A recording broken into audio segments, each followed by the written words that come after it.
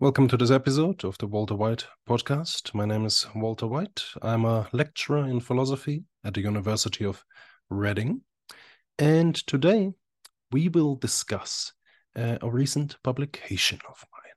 And that is my first monograph, A Philosophy for the Science of Animal Consciousness, published by Routledge in June 2023. Now, what is the goal for this session? I will share a preview of my book. Hopefully can be seen here by everyone. And you yourself can download this preview on the website of Routledge. You can go and search my book. Here, if you click on Preview PDF, it will enable you to download a preview featuring the first 32 pages or so of my book. That includes its preface and most of chapter 1. And now the goal for today will be to read this out. Why is this something that I think is interesting? Well, students of mine, as well as myself, often struggle. Philosophy, you have to read a lot, and that can be hard. And one tool that is useful in philosophy, and for anyone else who's interested in reading a lot, learning a lot, educating themselves, recordings have been proven to be very useful. Now, I myself have listened a lot to podcasts, whether on my way to work, in the gym, or on a walk. And similarly, there have been now a lot of apps created that enable you to listen to PDFs, to books, and the like, which can be very helpful in digesting information in moments that you would otherwise perhaps not have anything otherwise useful to listen to. Of course, you can feel free to listen to music, your favorite music in the gym, for instance. Or it can be useful to spend some of this time listening to books, right? Now, for some of people I've met, including myself, this has been shown to be very useful in being able to consume much more content and learn much more than you might have otherwise been able to, given time constraints. And so I hope to read out here parts of my book, hopefully raise some interest among potential readers, and also discuss some of the ideas to give you some overview of what the book is about, why I decided to write it, and so forth. And now let's dive right in. Now, in order to get access to my book, you can also go on my website here, walterwhite.com. And when you click on download preview, similar to the download links for others of my papers, it should give you then a new window where you can have access to this file. But as I said, you can also download this from the website of Routledge itself. Now, it's a beautiful cover. I'm very thankful to Francesca Conero, a PhD student at the University of Cambridge, in Nikki Clayton's comparative cognition lab, very famous for studying intelligence and the mental tricks of corvids, including ravens, crows, and the like, which have been shown to be very smart. Once upon a time before to be just stupid birds. And yet that was a mistake. Now, I've spent some time during my PhD in this lab and was very thankful to be able to observe some of the experiments being done, as well as show how researchers have to engage with these birds, have to build their own personal relationships, and even be able to use them as partners for their studies, right? So a lot of animals are very neophobic. They have fear of strangers. So in order to make them participate in any experiments that you might be interested in order to probe their intelligence, you'll actually have to spend months often building a relationship, feeding them before you can run any experiments.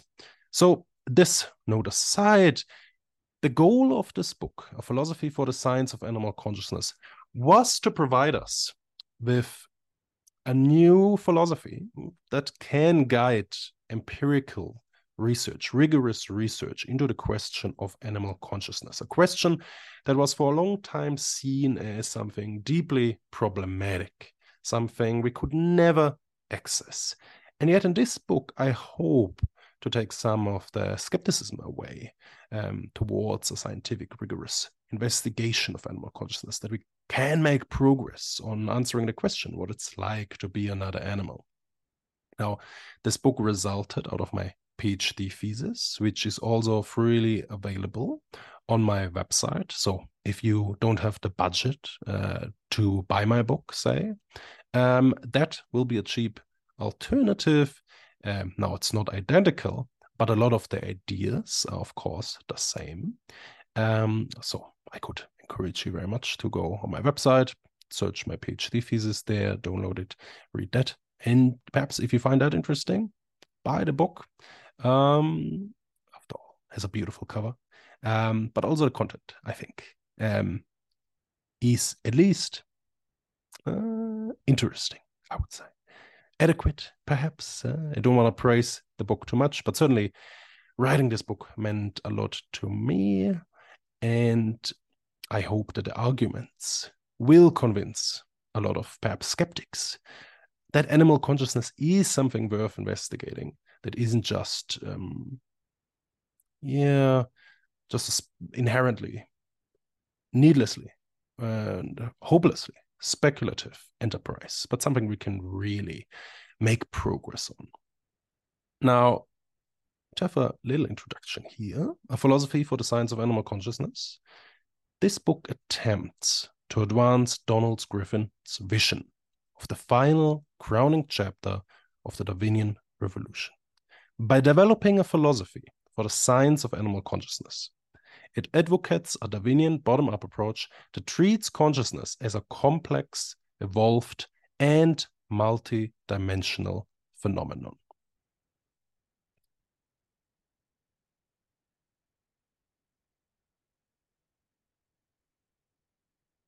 In nature, rather than is a mysterious all-or-nothing property, immune to the tools of science and restricted to a single species. So the so-called emergence of a science of consciousness in the 1990s has at best been a science of human consciousness. The book aims to advance a true Darwinian science of consciousness in which its evolutionary origin, function, and phylogenetic diversity are moved from the field's periphery to its very center, thus enabling us to integrate consciousness into an evolutionary view of life. Accordingly, this book has two objectives. Firstly, to argue for the need and possibility of an evolutionary bottom-up approach that addresses the problems of consciousness in terms of the evolutionary origins of a new ecological lifestyle that made consciousness worth having, and secondly, to articulate a thesis and beginnings of a theory of the place of consciousness as a complex evolved phenomenon in nature that can help us to answer the question of what it is like to be a bat, an octopus, or a crow. Philosophy for the Science of Animal Consciousness will appeal to researchers and advanced students interested in advancing our understanding of animal minds, as well as anyone with a keen interest in how we can develop a science of animal consciousness. Now here I'm still described as a postdoctoral researcher at the University of Bristol. The book was published before I started my lectureship at the University of Reading. But it is still true that my research interests here can be described as stretching widely across science and philosophy, while primarily being located in the intersection of the biological, social, and mind sciences, in addition to empirically informed philosophy and ethics.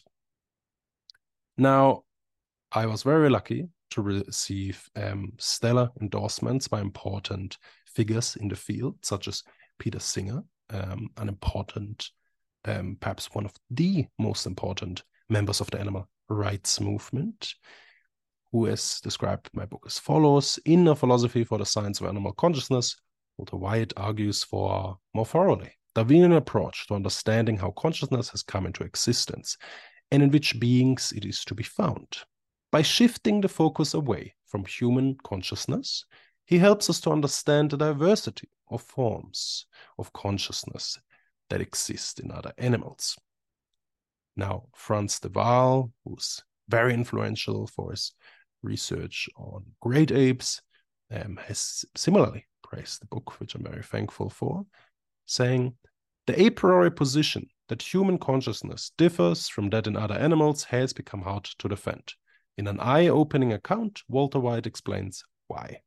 As a true philosopher, he delves into both the richness and ambiguity of the concept of consciousness.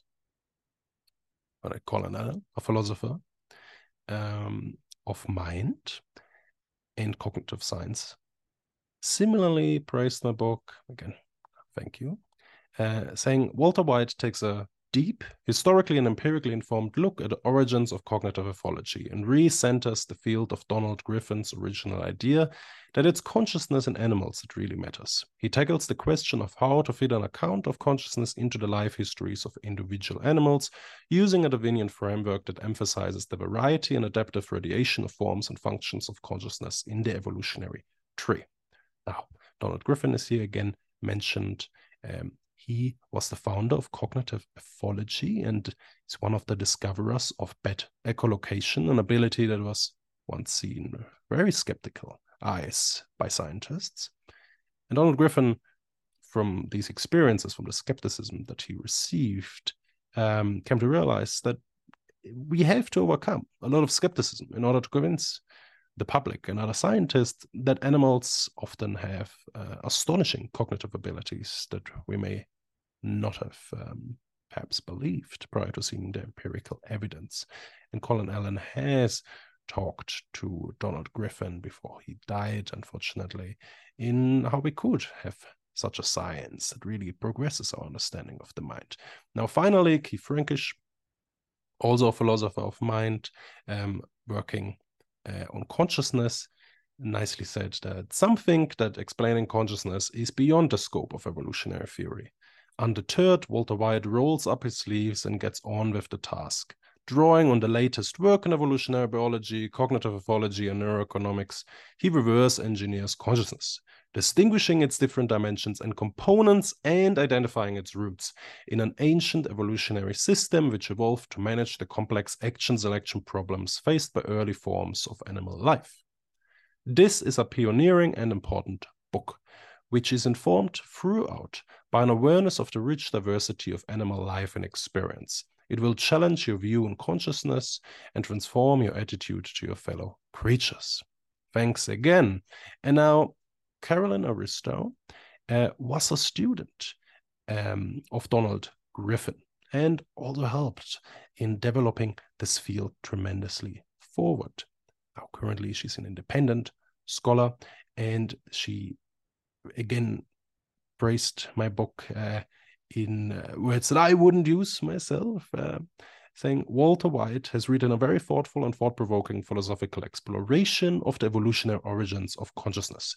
He aims to bring us closer to a true biological science of animal consciousness, what Donald R. Griffin, the founder of the field of cognitive ethology, termed the crowning chapter of the Darwinian Revolution. That chapter is to be written by studying the mental experiences of animals in their daily lives and natural worlds. White's work exhibits the fruitfulness of the growing collaborations between philosophers and scientists of animal behavior to the clear benefit of both. He gives serious considerations to the problem of consciousness and the evolution of forms of consciousness, integrating the work of many disciplines and delineating the likely functional significance of consciousness and its varieties in different species. White offers persuasive arguments and examples that evaluative consciousness lies at the core of the phenomenon of consciousness, though leaving enough to argue about and discuss fruitfully as to the other characteristics that may be strong contenders of that rule. His work is a significant contribution to the field and well worth diving into. Thanks again. Now, perhaps having to spend a bit too much time on this, it offers, I think, a very nice elaboration of the ideas I defend in this book. I want to investigate the evolution of consciousness in order to make progress in the science of animal consciousness. In order to really develop such a science, I argue we must focus our understanding of why this capacity evolved and what role it plays for the lives of other animals. And now let's dive right in. I dedicate this book to my parents, thank you,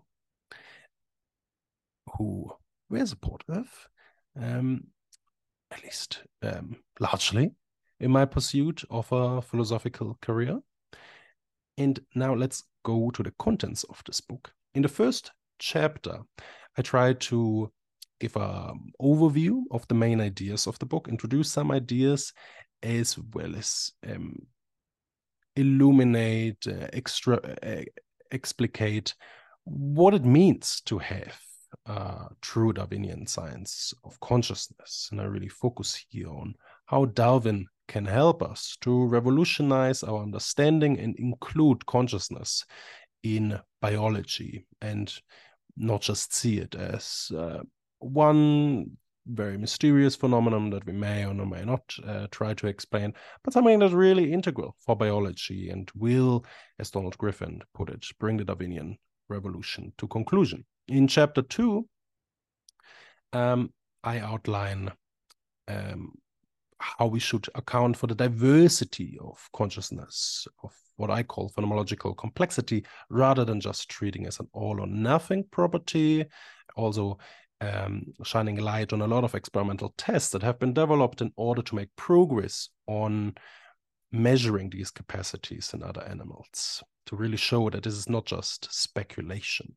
In the third chapter, I try to delineate the different dimensions of consciousness we might distinguish, and try to really focus on which dimension is the most plausible contender for the evolutionary origins of consciousness. Then, in chapter 4, I give an account of why this dimension of consciousness arose, how the first beings came into existence that had subjective experience due to what I call an explosion in pathological complexity. I'll quickly explain this once we make it to chapter 1. And then in the 5th chapter, I use my framework in order to outline how scientists can make predictions about the subjective experience of other animals, which can in turn be tested. And then finally, I outline how we can achieve what Donald Griffin called the final crowning chapter of the Darwinian revolution. Now,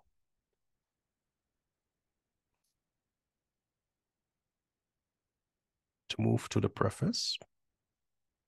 In search of the place of mind in nature. The target phenomenon of this monograph is one that could hardly constitute a greater challenge to a paleobiologist.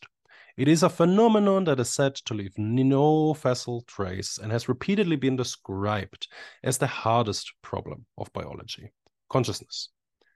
In nature, we seem to find a striking difference between systems without any sort of conscious experience, like Australian bushfires, the plants that succumb to them, robots, bacteria, our planet, other stars, and the universe as a whole.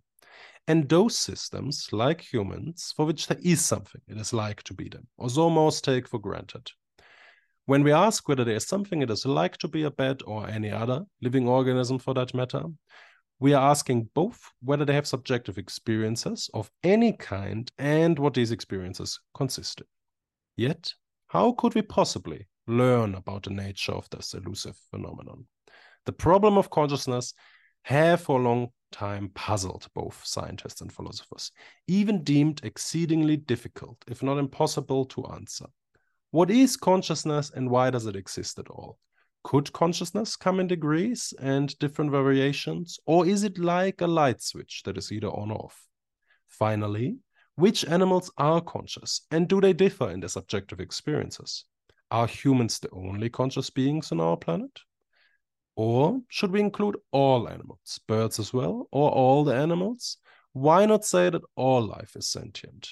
This view is sometimes called biopsychism, and though it will strike many as surely too strong, that does not mean that it lacks defenders. Now, the German biologist, philosopher, and artist Ernst Haeckel who has sometimes been described as the German Darwin for his devout defense and development of Darwin's theoretical framework in Germany, was the one who coined the term biopsychism. But he eventually went on to defend an even broader view called panpsychism, the view that all matter is in soul, and that feeling should be conceived of as a universal world principle. Now, contemporary panpsychists think that our fundamental scientific image of physics needs to be radically updated to include an aspect or degree of mentality in all matter, such as electrons, in order to make sense of the presence of minds. A view that some of its proponents at least admit is radically rejected by most philosophers and non-philosophers alike as, to put it bluntly, absurd. Yet, again, this view has very prominent defenders, such as Thomas Nagel and David Chalmers, who have been incredibly influential in shaping the philosophical and scientific discourse around consciousness, and really urge us to take this option seriously. They hold that the problems of panpsychism are no more serious than those of any other view, though Nagel also admits that the view has the faintly sickening odor of something put together in the metaphysical laboratory. But while it appears easy enough to dismiss such radical views as going too far, it is also apparent that there is little agreement on how we could even possibly settle the question. There is a wild sweep of alternatives. Disagreement about the possibility of pain in fish or invertebrates such as insects sometimes appears no less contested than a metaphysical view that consciousness pervades the universe. Largely, this is due to a worry the British biologist Thomas Huxley, also known as Darwin's bulldog, once famously expressed, and here I quote, "What consciousness is, we know not, and how it is that anything so remarkably as a state of consciousness comes about as the result of irritating nervous tissue is just as unaccountable as the appearance of the jinn when Aladdin rubbed his lamp in the story, or as any other ultimate fact of nature."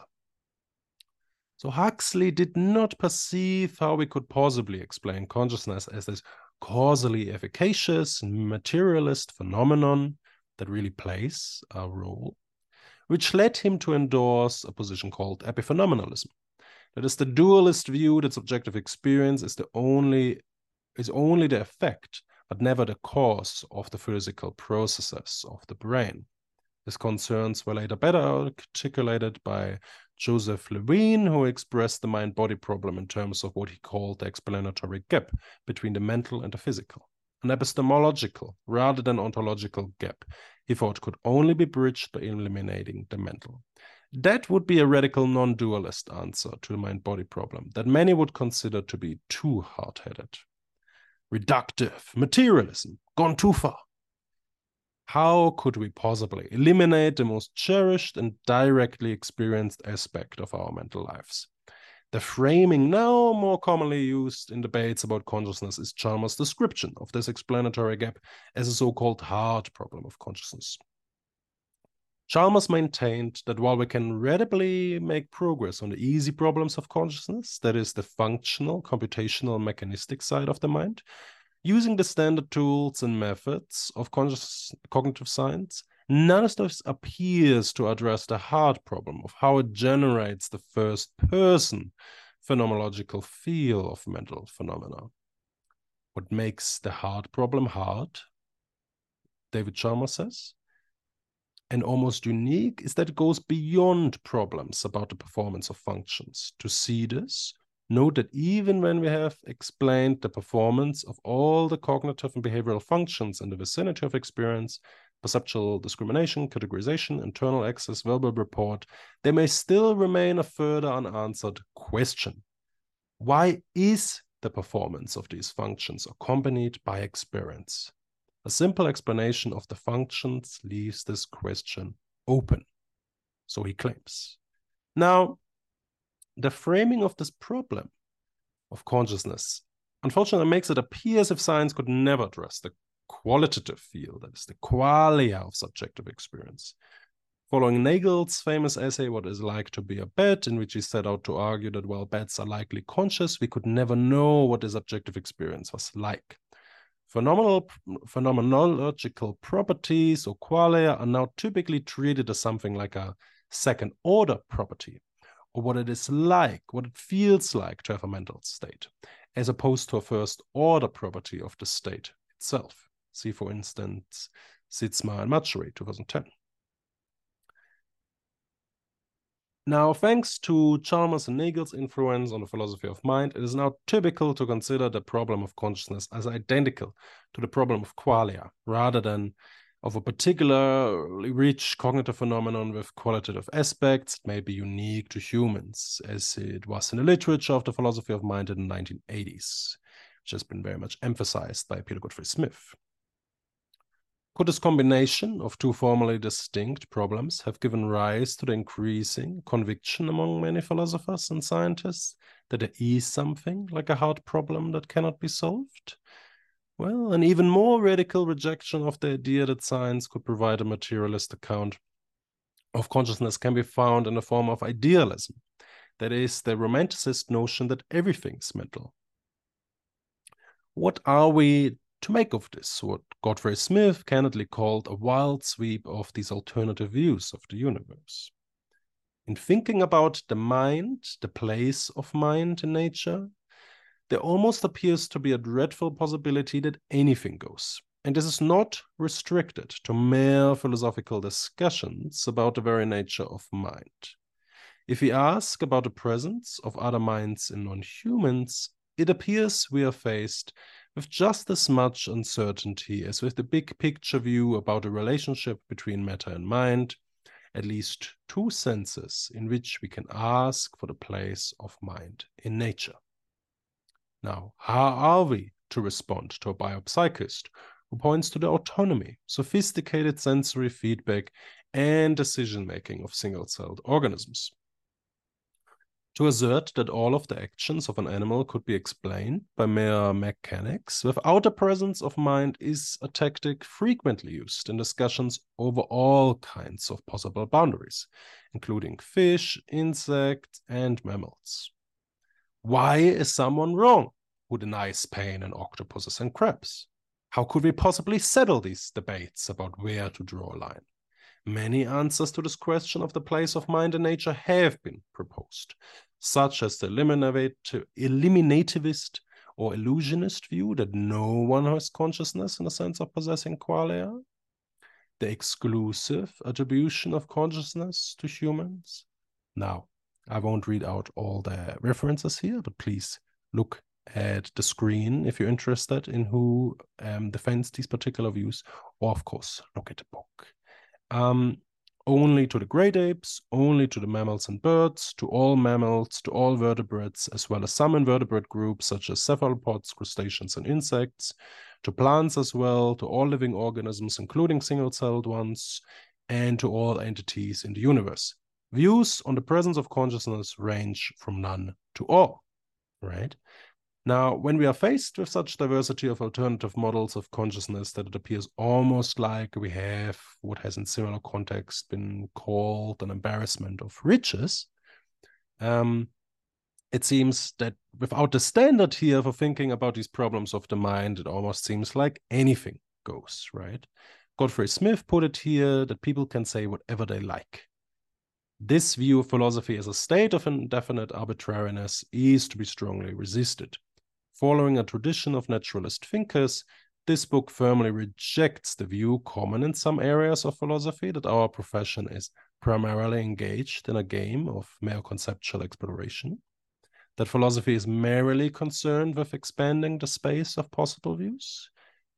And the following chapters in my book constitute an exercise in naturalistic philosophy to make sense of the place of consciousness in nature by providing the science of consciousness this much needed standard that is unfortunately still lacking.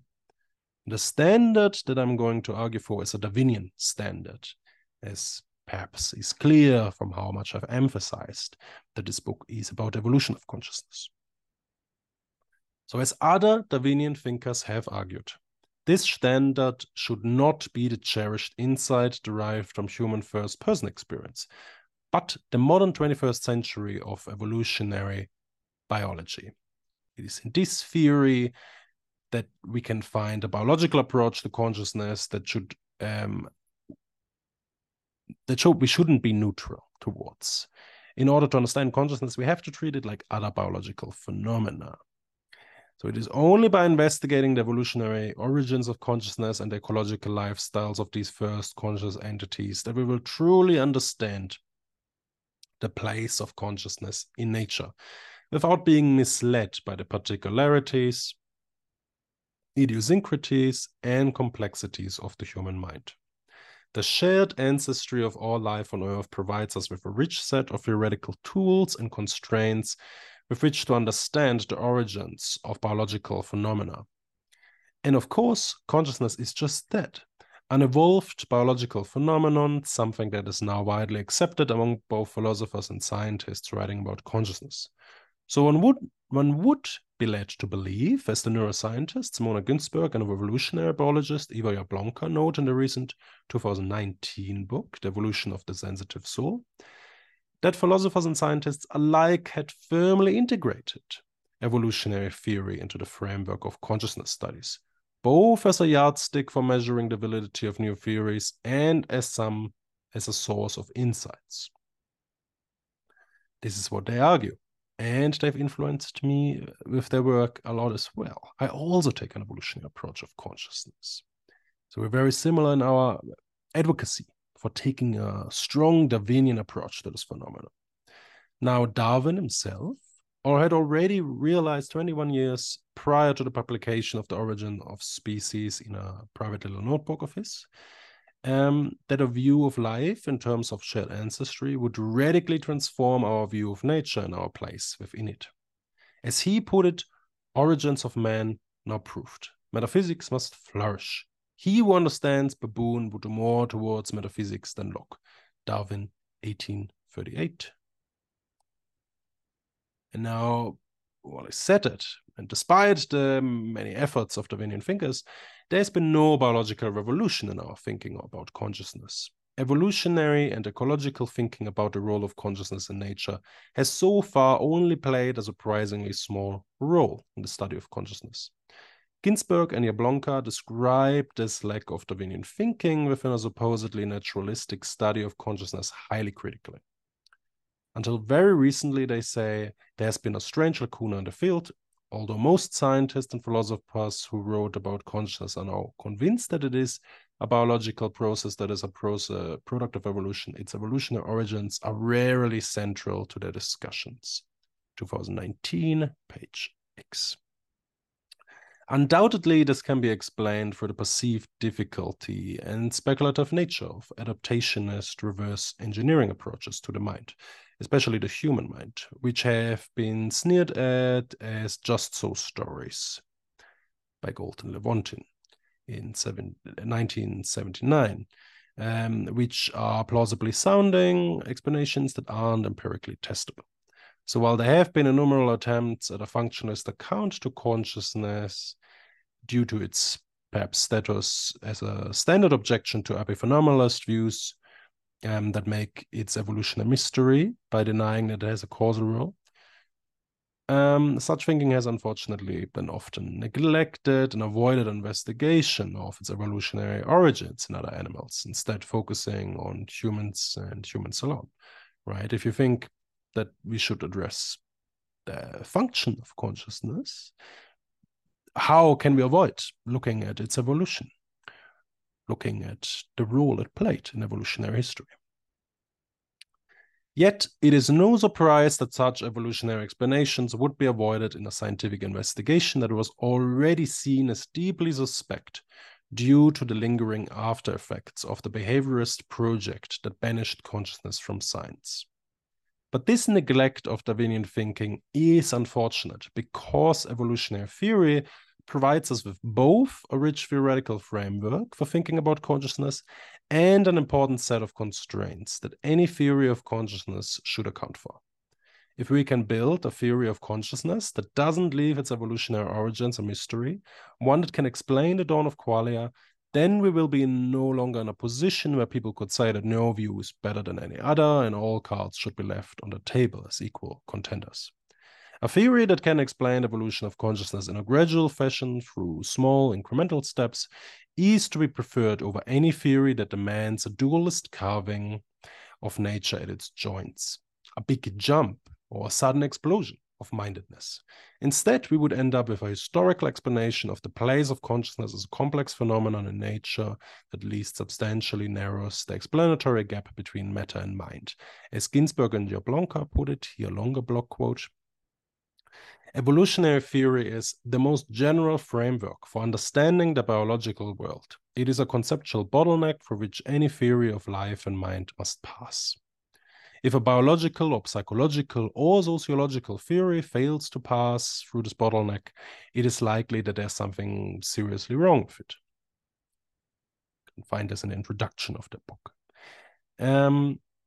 So, like them, like most scientists studying consciousness, my book will treat consciousness as a complex, evolved biological phenomenon related to the brain and nervous system of animals, something that was built over aeons of evolutionary time. But if consciousness is a biological phenomenon, then it ought to be treated as such. Where some prominent figures, such as Nagel, see the problems of consciousness as a fundamental flaw in evolutionary theory, their views have been shown to have a striking lack of knowledge and really underutilization of the theoretical toolkit modern evolutionary biology has to offer. Nagel even goes so far to say that because evolution can't explain consciousness, we have to reject perhaps the theory of evolution, which seems a very odd approach. Nevertheless, I think we should all agree here that if we're interested in the place of mind in nature, we must place the question of its origin, function, and phylogenetic diversity across the tree of life at the very heart of a true biological science of consciousness. It is only by asking the functionalist question of what consciousness in all of its varieties and gradations does for healthy sentient agents within the normal ecological lifestyles and the natural environments they have evolved in, that we can transition towards a true biological study of consciousness. This naturalist endeavor is fundamentally what a philosophy for the science of animal consciousness will attempt to accomplish. While there have been numerous attempts to address the problems of consciousness through a functionalist evolutionary approach, many of which I will, of course, draw on throughout, my approach will stand out by offering a new strategy for making progress on these problems through an emphasis on animal life histories, in addition to focusing on the healthy and pathological varieties and gradations of consciousness as a complex phenomenon in nature. This is why my dissertation was titled Health, Agency, and Evolution of Consciousness. Naturally, my specific proposals and theoretical sketches may turn out to be wrong. But it is only in attempting to integrate evolutionary and ecological thinking with the science of consciousness that we can truly move towards a study of consciousness as a widespread, natural, rather than merely human phenomenon, right? There is a difference here. We should not confuse consciousness as a phenomenon as such with consciousness in humans. Now, to provide a possibility proof for such a bottom-up approach, an evolutionary framework that can help us to think about the reason that the ultimate purpose of consciousness has for organisms within the natural lives is the goal of this book. Now, I hope this was entertaining. I will stop here for this episode. This, I think, gives a nice overview of where this book is headed. And then in the next episode, I will provide you with a reading of the first chapter, at least parts of it. I believe a tiny bit of the conclusion there is cut off, but this should give you a nice indication of what the book is trying to accomplish in more detail in the arguments. Now, there's of course no obligation to listen to that episode. I hope you found this episode useful. Perhaps you find the book interesting. And yeah, with this, thanks so much for paying attention to this episode, for your interest in learning more about how we can scientifically investigate the minds of other animals. Thanks so much for listening to this episode of my podcast. Yeah, and with this, I wish you a good week. Consider perhaps subscribing if you found this episode interesting and want to see the next one. And yeah, feel free to download this preview for yourself from my website in case that's more useful for you than just listening to me read it out and provide some commentary. So until next time, see you again.